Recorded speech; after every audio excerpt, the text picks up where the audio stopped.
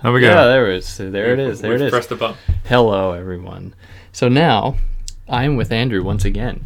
So Andrew was with me to do can't some keep me away. Hannah. No, it's good. It's good. We're getting the chance to do some Illich.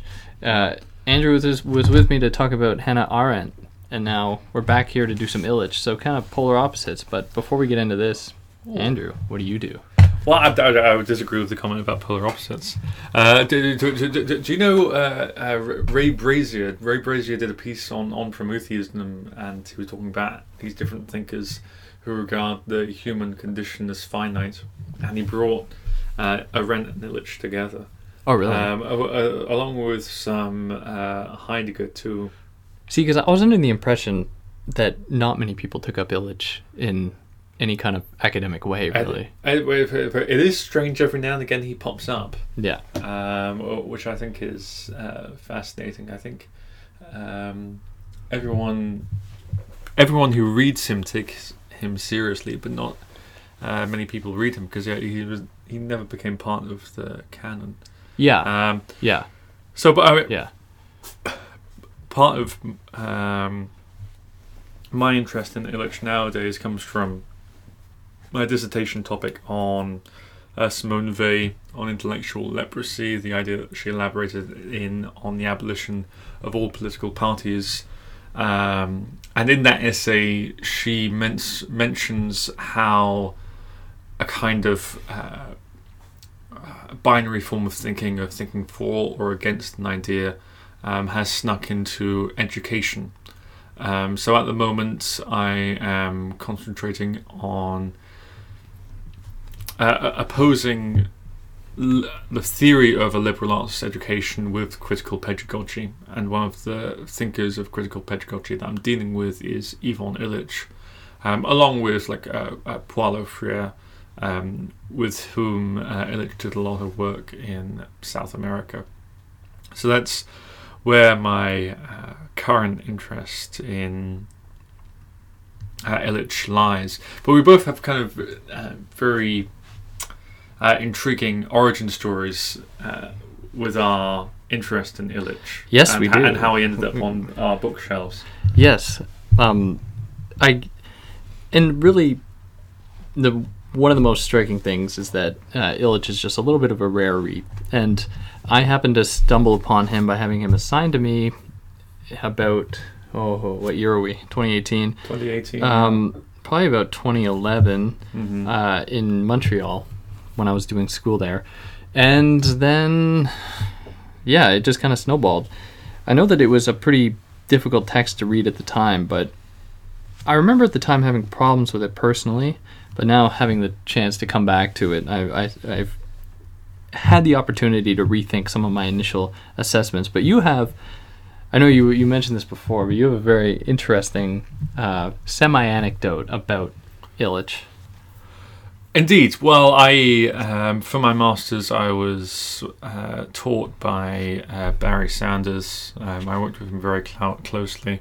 He's a medievalist and historian of ideas, and he met Illich sometime in the 80s or 90s, and they decided to collaborate together on a book called ABC, the Alphabetization of the Popular Mind, which was all about the shift in medievalism from oral culture to literate culture, and how that affects the way we think about ourselves today. So he would often rave about Illich, and he seemed like quite a character. And before his death, Ivan Illich's death, he suffered from brain cancer, I think, and if you're familiar with Illich's work, you would know you know that he wrote Medical Nemesis, which was this critique of the medical establishment in the same way that he critiques the establishment of schools and deschooling society. So he refused to go to typical Western doctor to have the tumor in his on his brain surgically removed. And it manifested itself on his face. Oh yeah, no, I mean, it was very visible. And Barry told me about the story of when Illich came to Claremont to give a talk with Barry, because they often give talks together. And one of Barry's colleagues went over to Illich and said, "Man, you've got to get that tumor in your head checked out." And Illich just apparently just reached over to him, took him by the shoulder and said, "The difference between you and me, my friend, is that you can see my mortality, but I cannot see yours." Yeah, that's just like, and that's very typical of Illich's writing style too, because there are moments in Deschooling Society definitely where he makes these very bold statements, I guess, but not in the sense of like in the sense of outrageous statements. But he was trained as a priest as a child. That's true. When he's making these pronouncements, he has a kind of scriptural quality. They have a scriptural quality to them. Yeah, and he's like, he was deeply knowledgeable about other languages as well. So when he's using words, he knows the etymological history of all words. So he's very careful about the way he chooses them, and he knows how to turn a phrase in a way that has like the right rhythm and impact. Yeah, he does come off like he's an English writer, and what I mean by that is that he does appear to really be a kind of analytic thinker. In that this is that easily digestible. Not that the ideas are, but that his writing style is clear, which is something I wouldn't say is indicative of other writers of the 1970s, especially those coming out of continental philosophy. So I don't know, for your own part, why was his work accessible, if I could even say that? Because it's coming out of his experience as a teacher. He also worked with Paulo Freire in South America. And he talks about in the introduction before the chapter of We Must Disestablish School. He's talking about the experiences that influenced him for the book. Of his meeting Everett Raymer. They're talking a lot to one another. This experience of meeting him influenced his. Let me rephrase that. Meeting Everett Raymer inspired him to question the value of extending obligatory schooling to all people. They meet regularly at the Center for Intercultural Documentation in Mexico. There are people at the center who are encouraging Illich to test his ideas on education against the experience of people in Latin America and Africa. And he just lists a bunch of people who have influenced him throughout this entire project, which goes from Paulo Freire, who I've mentioned, Peter Berger, Jose Maria Bulnes, as well as Joseph Fitzpatrick, Jonathan Holt, Angel Quintero, and on and on and on. So this is a book that comes out of countless conversations and countless talks that other people have given. So I think that it is not a product of someone who's been sitting in their study and pondering this question for months and months. It's someone who's actually elaborated these ideas in front of other people and been challenged, and from that interaction has been able to sharpen the analysis, and also compare that analysis to the experience of people who are actually trying to embark on a critical pedagogical project. Yeah, I think you're really right about that. In that there is the meeting of praxis and theory. Like, he was going to all of these different conferences, all of these different kind of international meetings with political leaders and intellectuals and whatever to talk about this very issue, which centers around the question: should we dismantle school, or should we disestablish school? To which the answer is quite simple for him: yes, but why? And how? So I guess if we move through this methodically, we would get, the first point from the first chapter, why must we disestablish school? Mm-hmm. So one of the first points he really makes is that the school teaches people to confuse process and substance. So they don't learn what they need to learn because they actually need to learn it. Rather, they get confused and instead become obsessed with the very procedure of the act of learning through a very regimented, mandated, controlled system, as opposed to the possibility of learning something that might be useful to them as just a starting point. Well, certainly, and I think he expands his insight into a critique of institutionalized society as a whole, of people who are pressed into a position of dependence on institutions to make the decisions for them. And he talks about the modernization of poverty that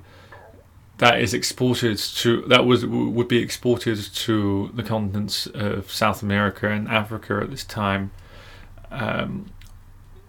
which stank of a Western sense of a sense of Western superiority. Yeah, and they supplied the Western nations supplied the money to these nations to create a similar kind of institutions that would be found in Europe or North America, which meant that people living in those nations suffered from a sense of psychological impotence, because all of a sudden they were placed in a economic and political situation where they were no longer allowed to autonomously decide what kinds of communities they wanted to live in, what kind of learning they wanted to engage in. And I think that for Illich, he's very conscious of how this dynamic has been expanded to all facets of society, and how, he talks about this later in the phenomenology of school, but how schooling is an attempt to inculcate this dependence on institutions on children, and prevent any independence or curiosity in the child. Right. Because if each morning where you wake up and go to school, what the stuff that you're learning has already been prepared by someone else, who is in charge, and you're no longer. Actually, let me rephrase that. You were never allowed responsibility for your own learning in the first place. Yeah, absolutely. And this is my first concern with this.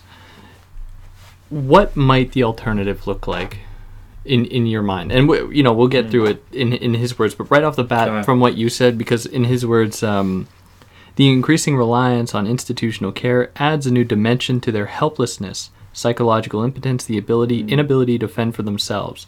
Because I can hear resonating well with this are some kind of conservative sentiments about the welfare state and stuff like that. Well, he brings up the welfare bureaucracies. Yeah. And I remember thinking at that point, oh, hang on, this can be co-opted into a project where conservatives could be like, well, we're just going to take away public funding of the schools because it's part of this kind of radical deschooling project, but that's without an adequate replacement. It's just the gutting out of social security. Right. Yeah. Yeah. And of course, this is not in the sense that Illich is meaning, because he's writing in a time before neoliberalism really comes out as a dominant political force in North America and Europe and across the world, really. So when he's placing those criticisms of public institutions and bureaucracy and welfare, he's seeing it from a perspective of Western nations embarking on this kind of neo-colonial project of trying to modernize other nations to make them more compatible with the world market. And that means that, it's a disruption of the communities that already existed there. And the ways of thinking and the ways of learning and the ways of working that were associated with them. So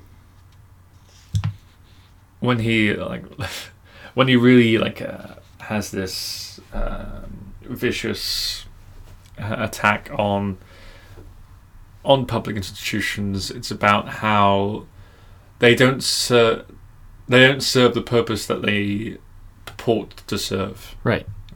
Because they have this warped understanding of education. Yeah. And later in the books, we're jumping ahead now, but he distinguishes between manipulative institutions and convivial institutions, and I think that is pretty central to what he's trying to get at. But I was reading this morning there was also another book published of After Deschooling What. Okay. And there were a lot of responses to Illich's initial project. And he does talk about how different factions within North America specifically are really glad to hear this critique of the public schooling system or public funding for those kinds of schools, because it kind of aligns with their own agenda, but doesn't have the same results that Illich is aiming for. And I think he talks about it in terms of superficial solutions. So I think when it comes to the more conservative critiques of institutionality, he thinks, well, these sorts of factions or kind of ideologues proposing solutions that don't address the real problem. Yeah. They're shifting it elsewhere, because if you draw funding out of it and don't provide a substantial basis for kind of de-schooled education, then just abandon people rather than really fulfilling their needs. Yeah.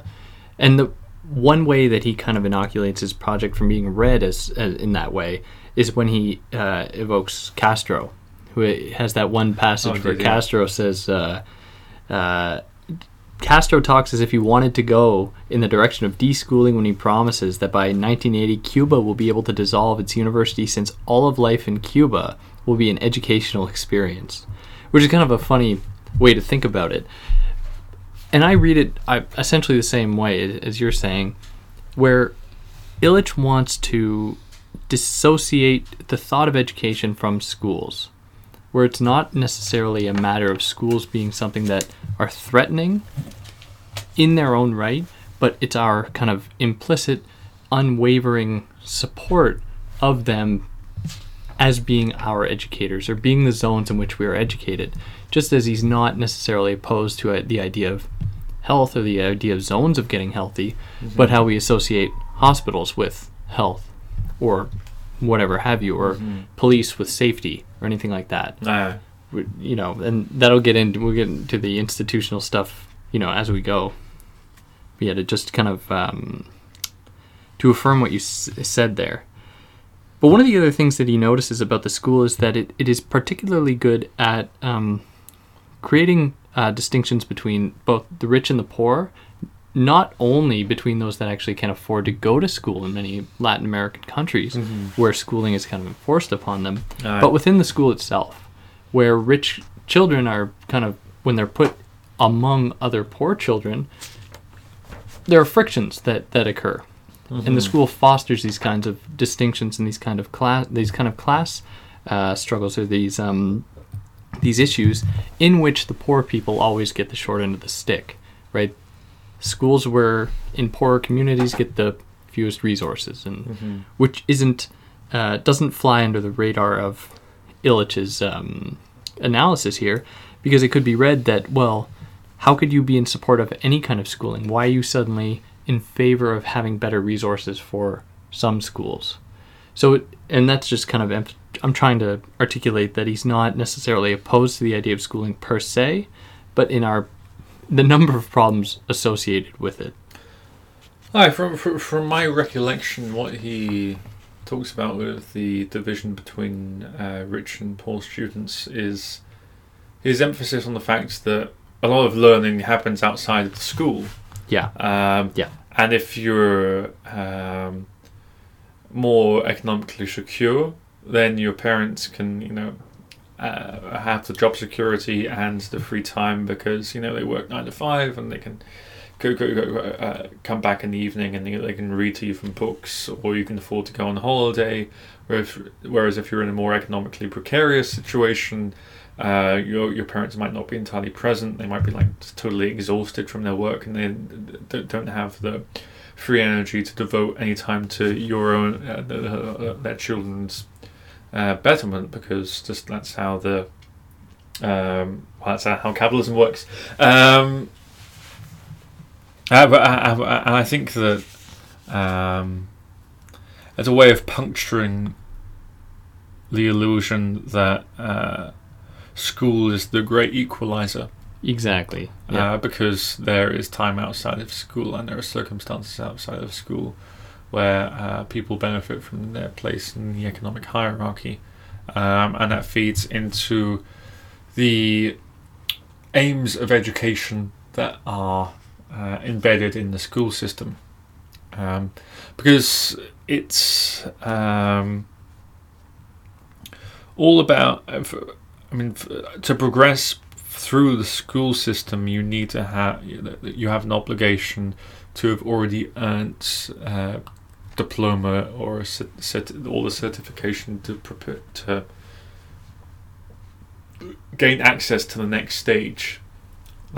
From middle school, you need to get the right grades to go to the right high school, and from the right high school, you go to the and right. it's mandatory. Sixth form. It's mandatory. There are laws. You can never just suddenly slip into university after not going to high school. Yeah, and isn't that interesting as well? Where it hits a point where there are certain laws, not only about making sure people actually show up to school, but about keeping certain people out of it as well. Oh, totally. Yeah. I remember something that my ex-landlords. Actually, no, I used to call him my landfather, because I lived with. I was a lodger for a couple, and they took on a parental role because I was just entirely new to the city and I didn't know anyone. Yeah. So I felt impersonal to call them my landlord or landlady, so I just called them my landparents. So my landfather was saying something about how he would love to teach history and choose the curriculum to teach the students, and he knew that would only really be possible if you were to become a university professor, and for that you'd have to go through. He was an engineer, so he had no formal academic training, despite being very vastly knowledgeable about military history specifically, but also economic history secondarily. But he would have to go through getting a BA and an MA and then a PhD to be in a position to teach the kind of classes that he would want. Whereas Illich takes that kind of hierarchy of qualification away in some of the proposals he makes later in the book. But he definitely... let me take a different tact. Well, he says he talks about learning and the assignment of social roles being fused together in schooling, right. And this feeds into the problem of only becoming an educator once you've had the right for qualification or progressing to later stages in the school system because of those previous qualifications, because that is your social role. Yeah, your social role is the certification that you have to justify your own knowledge. Yeah. It doesn't matter what you actually know. It only matters what we can measure. Exactly. Does that make sense? What the school has recognized you capable of, so that you can teach in the school. Oh yes, right. Indeed, yeah. So in he puts it in this way, which I think summarizes that idea well, where he says large universities make the futile attempt to match them by multiplying their courses, and they generally fail since they are bound to curriculum, course structure, and bureaucratic administration. Right. So there is a little bit of that fantasy, and I mean, we could look at us. We're still taking courses after how many years have we been in the institution? I've taken years out, but I mean, I think all in all, this is coming to my 6th year of post-secondary education. Yeah. I was just like, well, I now qualify to be a legitimate teaching assistant. That's exactly it. Yeah. That's exactly it. And I think he puts it extremely well, just following that point where he says the alternative, giving us kind of giving us a sneak peek at what he'll get to, where he says that the most radical alternative to school would be a network or service which gave each man the same opportunity to share, in a universal sense. Yes, the universal man, his current concern with others motivated by the same concern. Now, if we think of schooling in, say, primary school or secondary school, what we see in those situations is no opportunity for anyone to actually bring to the table their own interests. Oh gosh, the sparkling water really erupted there. Don't worry, that wasn't a bomb or anything. It was the sparkling water. Yeah. But needs to get hydrated somehow. For people in mandatory schooling, they aren't allowed to bring to the table anything that they would find interesting themselves. Rather, it's about them among their however many 30 peers or other students. Indeed. They have to learn the exact same thing, which doesn't at all allow for any kind of, individual expression when it comes to what one learns. And I remember, to be anecdotal about this, I took a stab at teaching high school for a little while in the country somewhere. And one of the big things was that students just didn't want to be there. And I happened to be teaching a course that was kind of like individually planned courses. I don't know what the actual that sounds very neoliberal. I mean, just individually planned courses. Like it was there, yeah. But one of the things was that many of the students just didn't want to be there. They wanted to be at home working on their farm, literally. Yeah. Like that's what they wanted to do. And I was like, why can't they do that? Like they're like 16, 17-year-old people. Like, there aren't kids. Yeah. Like, why do they have to be here doing this? Like, if they go and work on their farm, they're gonna make a hell of a lot more money than going through school and going through debt. And when did you start caring about school? Like, actually, no. So, I mean, considering that we're talking in Ilitch's terminology, when did you start caring about your own education? When I think only when I really hit grad school. Really? Wow. University, my undergrad was I enjoyed it a lot, but I really did love it as far as the content went, as far as the stuff I was learning, but I didn't put myself into it as much as I could have. I was seeking the opportunity to do the bare minimum that would still grant me decent grades. But it was only when I hit grad school and I said, I gotta be in this because I actually want to be here. Like, really. And it helps that, we kind of get paid to do it too, to some extent. Thank you, Canada. Well, actually in the States, they get more money. But in some cases.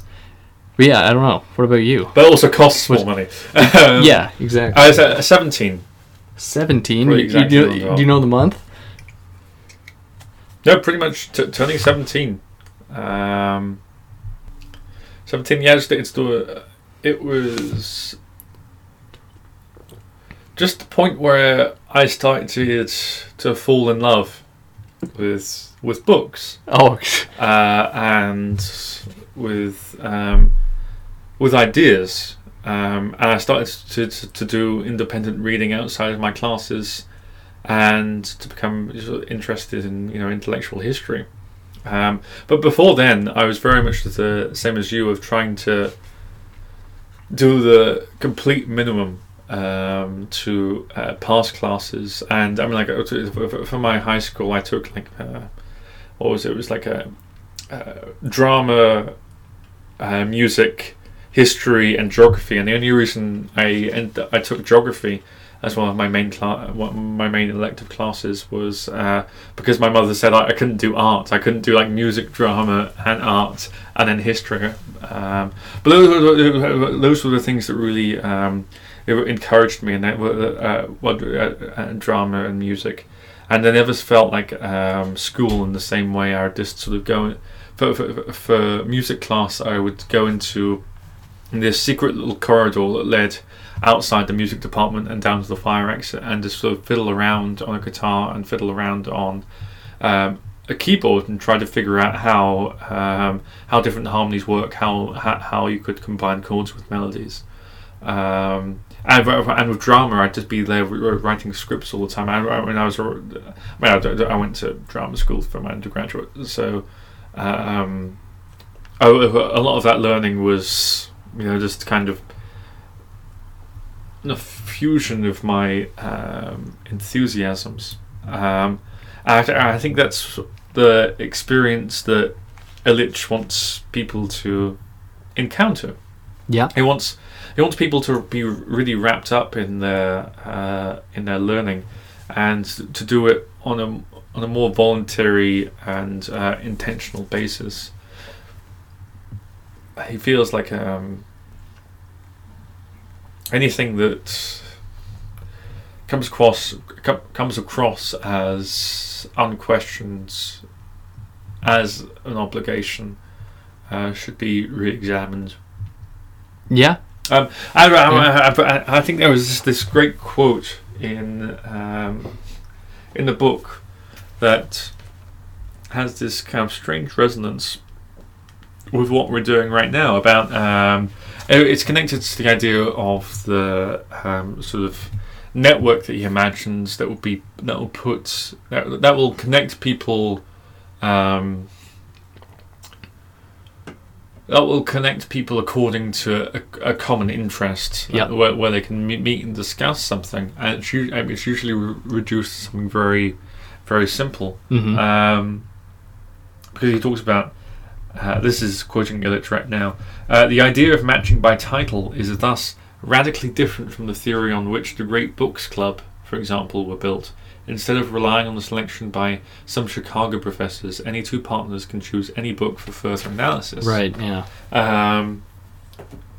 So it's like, it's as simple as walking over to someone in the bar, it depends which bar you're in, and saying, like, what are you reading at the moment? Yeah.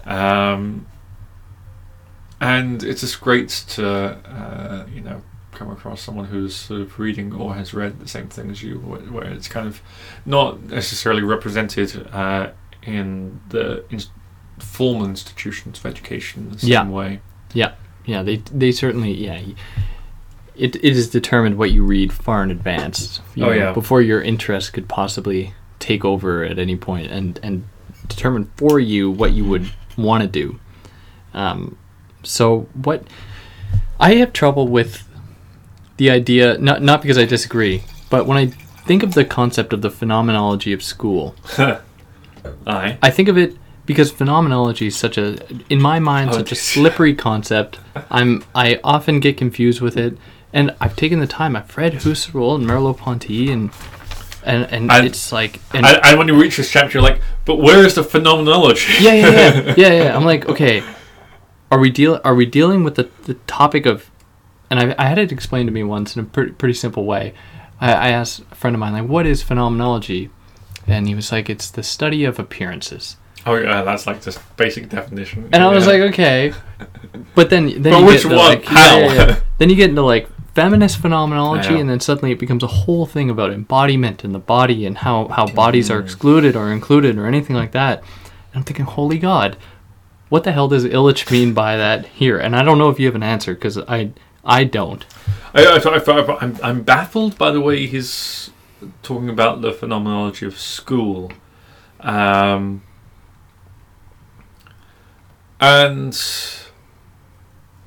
I don't know. Okay, this is going to be like a far-fetched interpretation. Well, maybe it's like a reference to Hegel's phenomenology of spirit. I think that's what he was doing. It's about this like kind of dialectic of where you have these concepts of, like, the three main points in the phenomenology of school is there's age, there's the teachers and the pupils and full-time attendance. Right. And later in the book, he talks about the general education of new formal educative institutions, and it's just all these solutions that basically counter what he talks about in the phenomenology of school. Because what page is it? I have terrible handwriting, so my notes are always useless.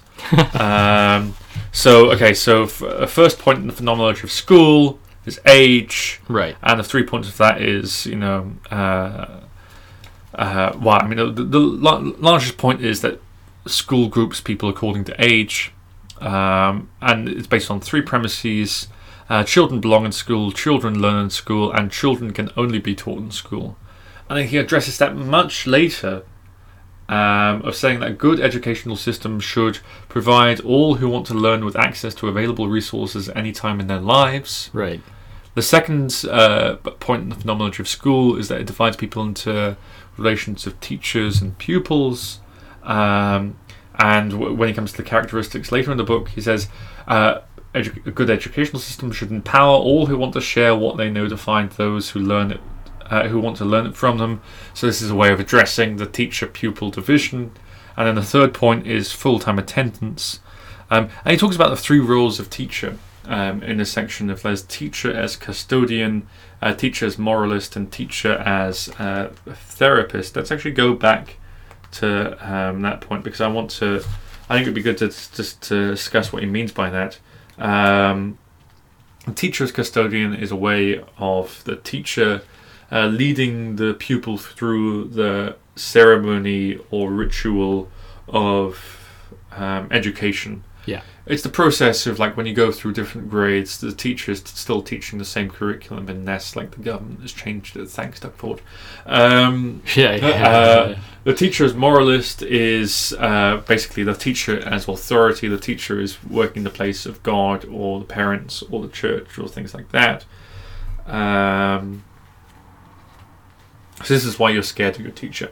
Or if you want to be a rebel as a teenager, you rebel against the teacher, because the teacher occupies a position as the moralist. And then the teacher as therapist. It's a way of convincing the student that if you learn this thing, your life will become better. Right. Or and the way that teachers in high school, if you were being naughty, is like, well, I'm just trying to do what's best for you. Yeah. I'm trying to teach you the things that you need to know as you go through life. Yeah. You won't have a calculator in your pocket when you're trying to figure out these math sums. Didn't anticipate smartphones. And then, to address full-time attendance, it's just like furnish all who want to present an issue to the public with the opportunity to make their challenge known. So the attendance isn't obligatory, it's not all the time, it's addressed these specific issues, these specific challenges, these specific ideas. So when he's setting them out in the phenomenology of school, it could be thought about as a dialectical process where he's talking about how the idea of education at the moment is corrupted in these material forms of the school. And if you go through the process of coming to like a better educational system, these ideas will be fulfilled. Yeah. If we de-school society, if we take away like the corrupt material forms. Yeah. Of what it's doing. So maybe it's just like an allusion to that title. Another interpretation would be like, this is how people day to day experience school. Right. Like you're a child. Sure, yeah. You're a pupil, and there's a teacher, and you have to go there every day. So I think he might be using phenomenology in just the terms of like day to day experience. Yeah. But he's definitely not talking about it in like the way that anyone else talks about phenomenology. No. Which is why it's interesting. Yeah. And the biggest thing I take from this chapter is the construction of the thing called childhood. And the assumption that childhood belongs to the bourgeoisie. Because it seems as though, and I think Illich would agree, that society is not interested in schooling adults in the school. Like, there are other institutions that'll take care of that. Well, and also it's seen as a source of embarrassment. Yeah, exactly. And why is that? Oh, we talk for hours about that, I'm sure. But because those children, in their being young, the one qualifier I will attach to them, they haven't been institutionalized yet. So what is the best way to indoctrinate virtually everyone? And Althusser has the exact same... Oh, yeah, indeed. The exact same remark. He's like, in order to push ideology down people, put them through school. Yeah. Education, that's the best way. And it seems as though this is only really possible for Illich if we've established certain, axiomatic conditions pertaining to there being this thing called childhood, and that those people that have gone through the school system and have been institutionalized or taught to be institutional teachers are therefore more intelligent and therefore in a position to teach these stupid, uninstitutionalized blobs, right? Mm-hmm. So it doesn't give us an answer to this thing called phenomenology, but... Oh, yeah, indeed. No, it's... There's a interesting concept that gets picked up in After Deschooling Watch. And it gets expanded a bit more. I mean, he really mentions it at the end of this chapter of the hidden curriculum. Oh, yeah, exactly. Yeah. This hidden curriculum of schooling adds prejudice and guilt to the discrimination which a society practices against some of its members, and compounds the privilege of others with a new title to condescend to the majority. Just as inevitably, this hidden curriculum serves as a ritual of initiation into a growth-oriented consumer society for rich and poor alike. Right. So it's... I mean, to go back to the point that he makes about students from poorer backgrounds, from poorer nations, they are always placed in a position of inferiority to the better schooled. And this is where the prejudice and guilt comes from. I feel guilty because I didn't take advantage of the education that was offered to me that would grant me access to these higher echelons of education. Supposedly. And yeah. The prejudice comes from you only have your high school diploma. Yeah. You are inferior. Yeah, exactly. He talks about this later with the idea of institutional values. Yeah. But that belief in the value of institutionalized values comes from school. Yeah. It comes from the superiority you feel when you get a better grade from someone else. Yeah. It comes from the superiority you feel when you know that your level of education is higher than someone else. Where you're higher in the hierarchy of the university. I mean, this is... I think it would be an interesting conversation to have about superiority and seniority in institutions, because he does mention the sense that people who were educated before other people may feel a sense of inferiority about not hearing about the latest trends or the most recent forms of knowledge. That doesn't really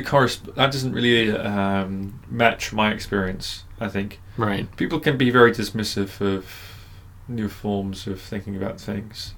Like in education, like in education. University. Yeah, I think in the university definitely. Yeah, well, we can certainly think about the way that current political rhetoric has taken aim at the university, especially, but education. Well, I think it's interesting that some people on the right talk about conservatism as the new counterculture. Yeah, exactly. Rather than being like conservatism is just conservatism. Yeah. It needs to be packaged in the sense of being the rebel against the machine. Yeah.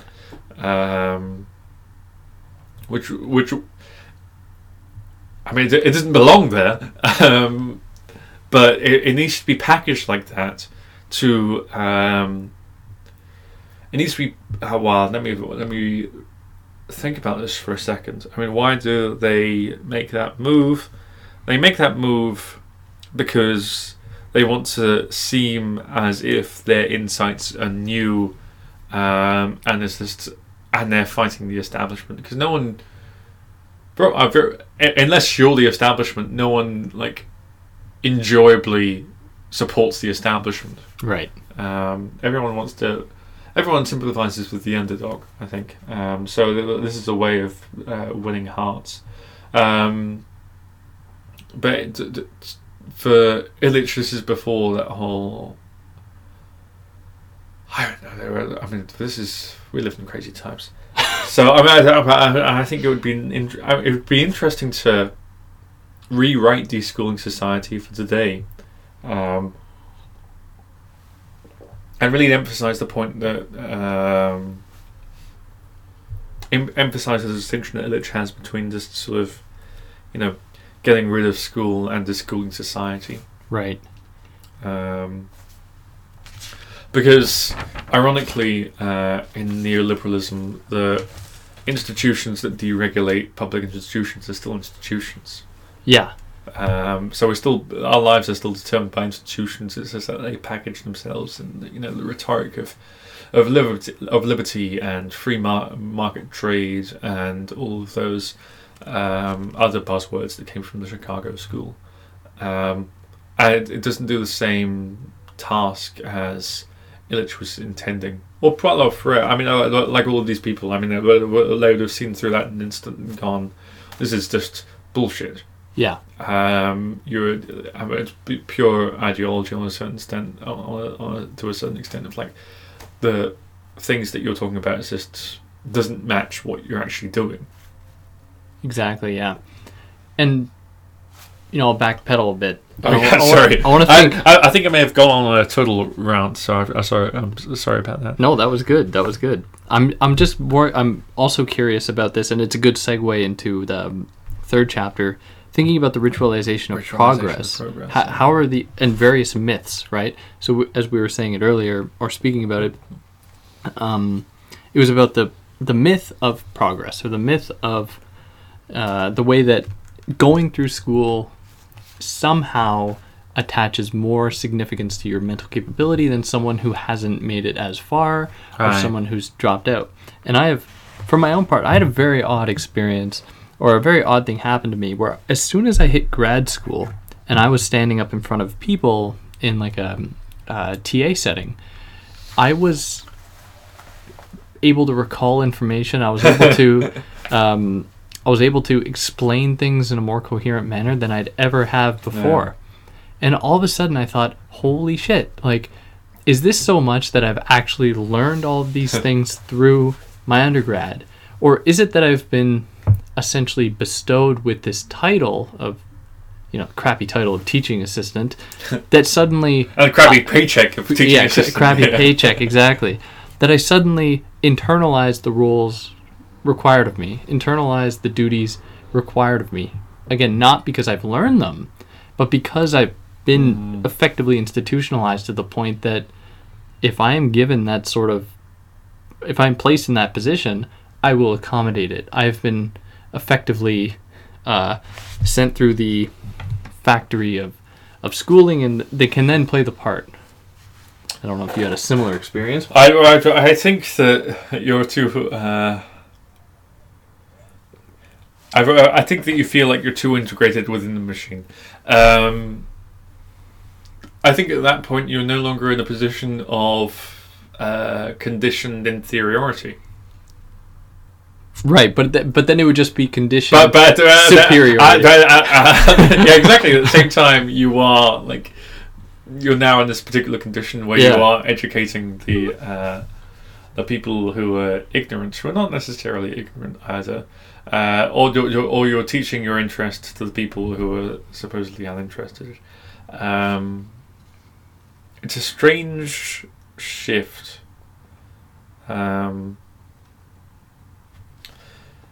But it's a power dynamic. Oh, yeah. Because the students...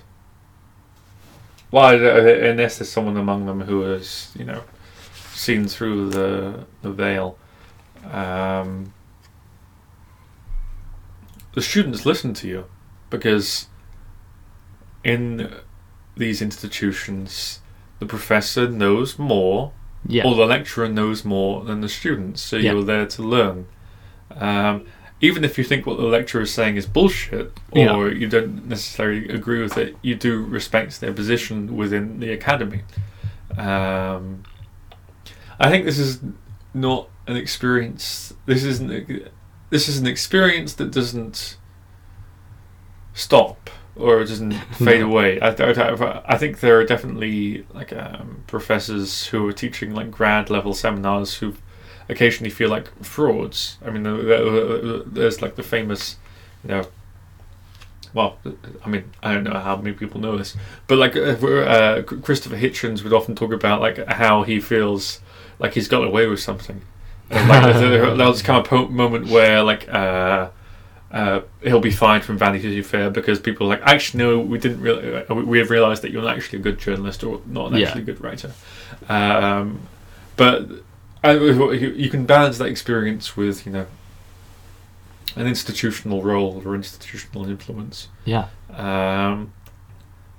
And I think that in this book, and maybe in person, Illich would like go to you and say, David, you do know this stuff. Yeah. You don't need to do it here. You don't need to teach people here. Look at some of these people. They're checking their phones. People are not interested in this. Find people who are interested and share what you know with them. That's why I do this. Yeah, exactly. Like it's actually where education is more exciting and more engaging in comparison to obligatory classes. Yeah, for sure. And I mean, it doesn't really talk about tuition either, which is interesting, I think. Talk about what? Tuition. Tuition, yeah. I mean, I guess this is because it's in a different time where tuition fees aren't discussed as like a preventative factor of people entering. No, education. He has that one little comment though about how in a certain time, right? Before that, the university protected an individual's freedom of speech, but did not automatically convert his knowledge into wealth. To be a scholar in the Middle Ages meant to be poor, even a beggar. Yeah. So, right, he isn't talking about tuition, but he is making a comment there as to, how, at a time, there was a time when learning something required someone to give up a lot. Like, you had to sacrifice, right? It's like you look at some people who I come from, drama school and art school, so a lot of people I know are like just very poor. Yeah. Yeah. And doing what I love, and so I get that sense of like having a calling, which is different from getting a schooling. When I think about I was thinking about this earlier, like who is the people that come to mind when I think about getting a schooling, and I think about the Ivy Business School here at Western. Yeah, they're here to get a degree that translates into economic value immediately. Yeah. And it translates into economic value as soon as you graduate, because it's embedded in neoliberal institutions that an MBA makes you more appealing to employers than people who just have a BA. Yeah. Or like an MA in theory and criticism. I'm sorry to dunk on you, David. That's but there is a way of like assessing the value of different graduate degrees. That's talking about like that relates to what Illich thinks about like the institutionalization or measurement of different values, or the measurement of institutionalized values. Let's put it like that. So that'd be the first and the second myths, where it goes institutional values, or the myth of institutional values, which would be like the idea that just by going through school, you're actually learning things, but you're really learning about institutional life.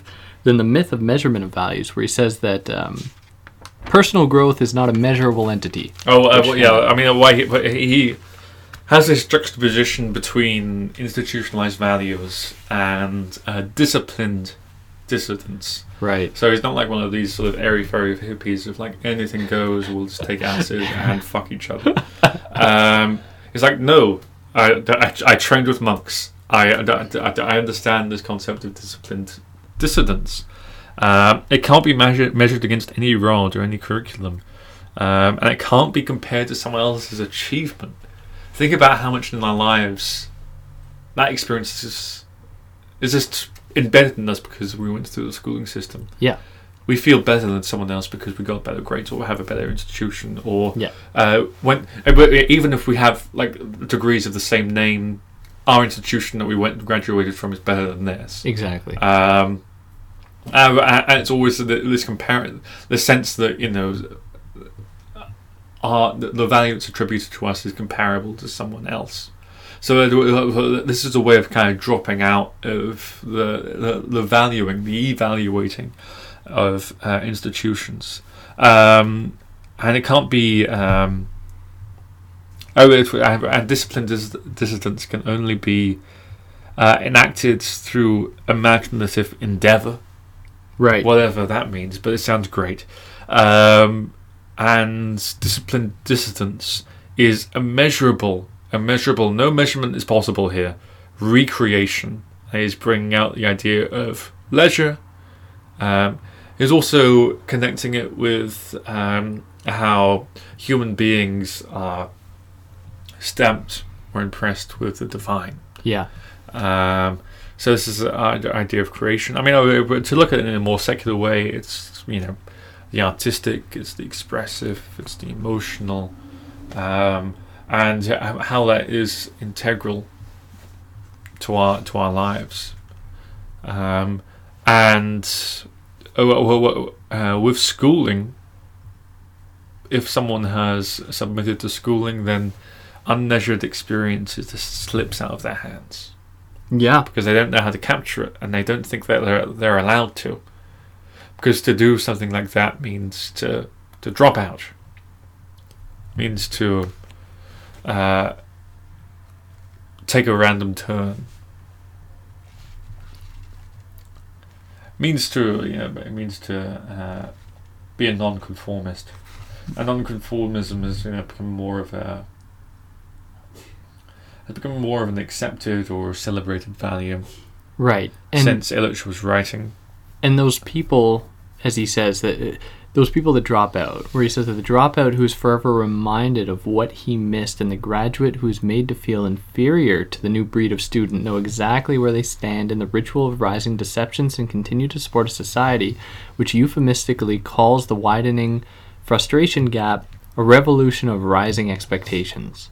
Where is this section? Is this the section, the myth of the self-perpetuating progress? Yeah, exactly. Indeed. So I mean, if it is, he's talking about the myth of everything is getting better, everything is getting more right, right. Yeah. Everything is getting more sophisticated. Mm-hmm. So if you're not participating, then you're not welcome to the party. And I think Illich is suggesting that it's telling you it's not a great party. No, no. Well, that's it, and that's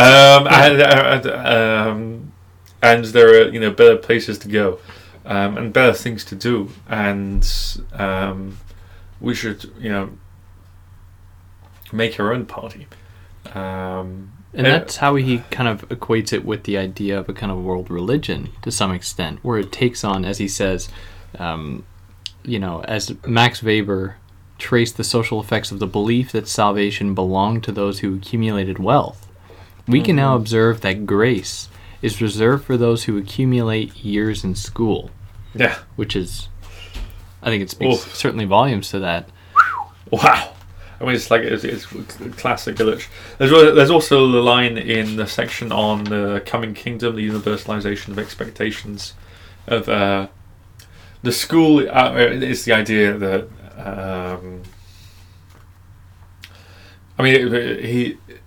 how do I put this? I mean, it's an allusion to the last days, and everyone who's a true believer will be accepted up to heaven.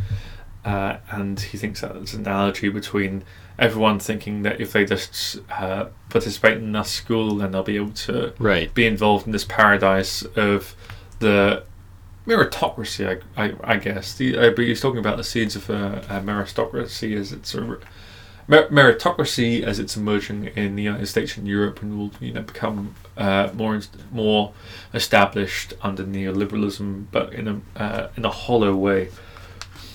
So here he's talking about that. The school-induced expectation of the kingdom, on the other hand, is impersonal rather than prophetic, and universal rather than local.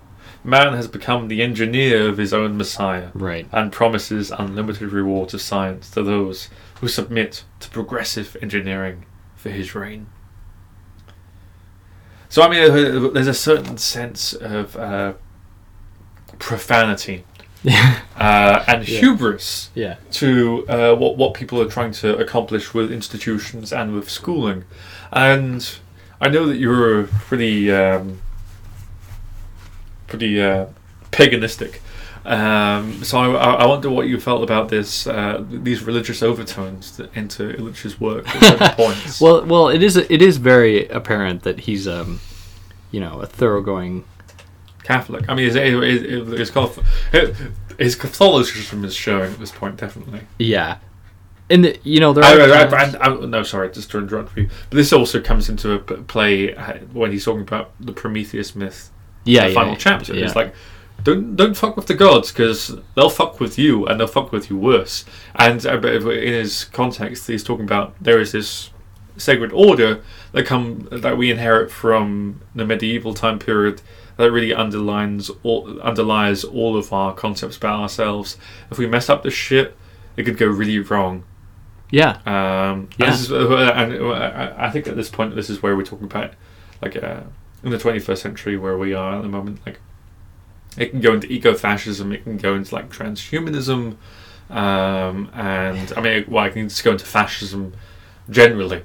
So I mean, I was curious about what you thought about the clearly theological echoes in but he has an interesting kind of theological perspective where it seems to me as though he would be as reticent to accept the idea of a kind of world religion or a world institution through which we can attain our relationship to God or through something like that. Yeah, no, I think that's true. So I think that there are, if we consider the relationship between schooling and education, and then between church and God, we can draw a similar parallel where he wants to get at those institutional formations, keeping in mind that education and God aren't the problem in these cases.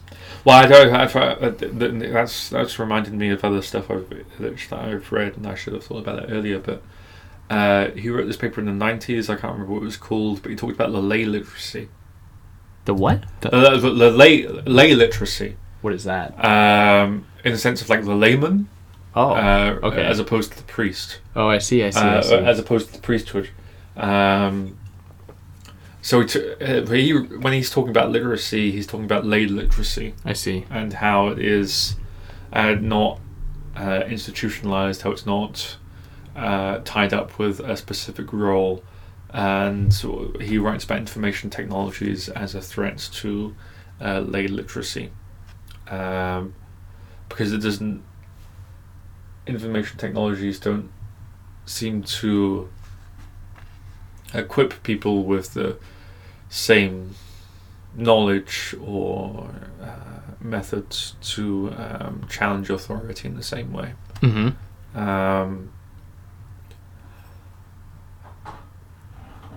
And I guess that in that sense, he would ascribe, I think he uses this language in several places, but the priesthood to teachers.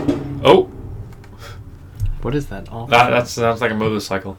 If he would probably compare the priesthood to teachers in schools and lay literacy, the people who are engaging in like the networks where people come together over a book that interests them to discuss it. Right, and that brings up another interesting point where he, keeping in mind these possibilities of engaging in an anti-school kind of schooling or non-school schooling. Deschooling. He says right out, like pretty plainly, liberation from the grips of school could be bloodless in the way that you and I are doing it now, or how he explains almost like a dating app where people who have similar interests that's very much like that. could just go with that. But he also has another interesting point about Marxists, or about neo-Marxists, a very popular term. Oh yeah, indeed. Where he says that... Are you talking about... this is a strange interpretation of Illich as like the proto-Jordan Peterson. Okay. I wasn't going to make... you said it, I didn't say it. Well, I mean, he's the spectre that haunts our conversations. Continue. Yeah, he looks like a ghost. So what he says is that this is often... he becomes one soon. Yeah. Oh, shit. I'm going to get the hate, man. What he says... This is often forgotten by neo-Marxist analysts who say that the process of deschooling must be postponed or bracketed until other disorders, traditionally understood as more fundamental, are corrected by an economic and political revolution. What do you make of that? Well, it's just like him talking about scientists like socialists or vulgar Marxists who are like, no, what you don't understand is that the superstructure can't be changed unless we change the base. They're two different things. Yeah. And they don't, and they only interact in very minor ways. And it's just like, well, you don't. I mean, guys. You do realize that the way that this current society gets people to support the base is through the superstructure. Right. If you want people to change the base, we need to start with the superstructure. Right. Because I mean, it's easier to infiltrate the superstructure under capitalism, because to infiltrate the base, you need a hell of a lot of money. And at that point, I'm sorry, but you're a capitalist. Right. And wasn't there that moment with Gramsci where he saw the workers take over the factories and they didn't know what to do with them? Like, what do we do with this? Just give them back? I don't know. Yeah. But yeah, that's... But it is a sense of like, just... I mean, people... people spend a lot of time in their minds. Even if they spend a lot of time working with their bodies. I think that it is just important to consider, why do people think what they think, or what they believe. Yeah. And it was just like, well, I mean, it's obvious that, certain forms of belief and certain forms of thinking, like, feed into institutionalization. It ascribes social roles to people. It brings this hierarchy between who goes off to be a teacher, who goes off to be a worker, and whose children ends up being taught by the teacher. And this society ascribes different values to that. So really, if we want to, I mean, deschooling will never completely address the dynamics of class struggle. Yeah, obviously, but it means that they are more exposed. Mm-hmm. I think. I think this is why he's talking about myths and ritual, because myth and ritual cloak. And so to take those things away means that the cloaking devices of capital are removed. Right. I don't think we can never really have an unmediated relation to capital. I mean, Marx understood that you had to engage in abstraction to actually understand, the commodity or exchange value, which are like very integral parts of the way that capitalism functions. But like less bullshit you have to deal with, the better that you can really get to understand what's happening, I think. But as like Illich says, I mean, like, deschooling is really the root of any movement of human liberation. Yeah. So you need to change people's minds before you change people's lives. Because at that point, you're like, but people will change their lives themselves. Yeah, that's a good place to. We'll stop this one here, and we'll continue it in a minute. So, yeah, for anyone who wants to keep listening to this, check out the next one. How far are we in? An hour and 9 minutes. An hour and 9 minutes. Oh man, I should have brought 2 bottles of wine. Well, you still have the white. Yeah, I still have the white, indeed, but who knows? I mean, it might be a 4 hour and no, we'll we'll cut off at the 3 hour mark. Okay. Yeah, we'll cut off this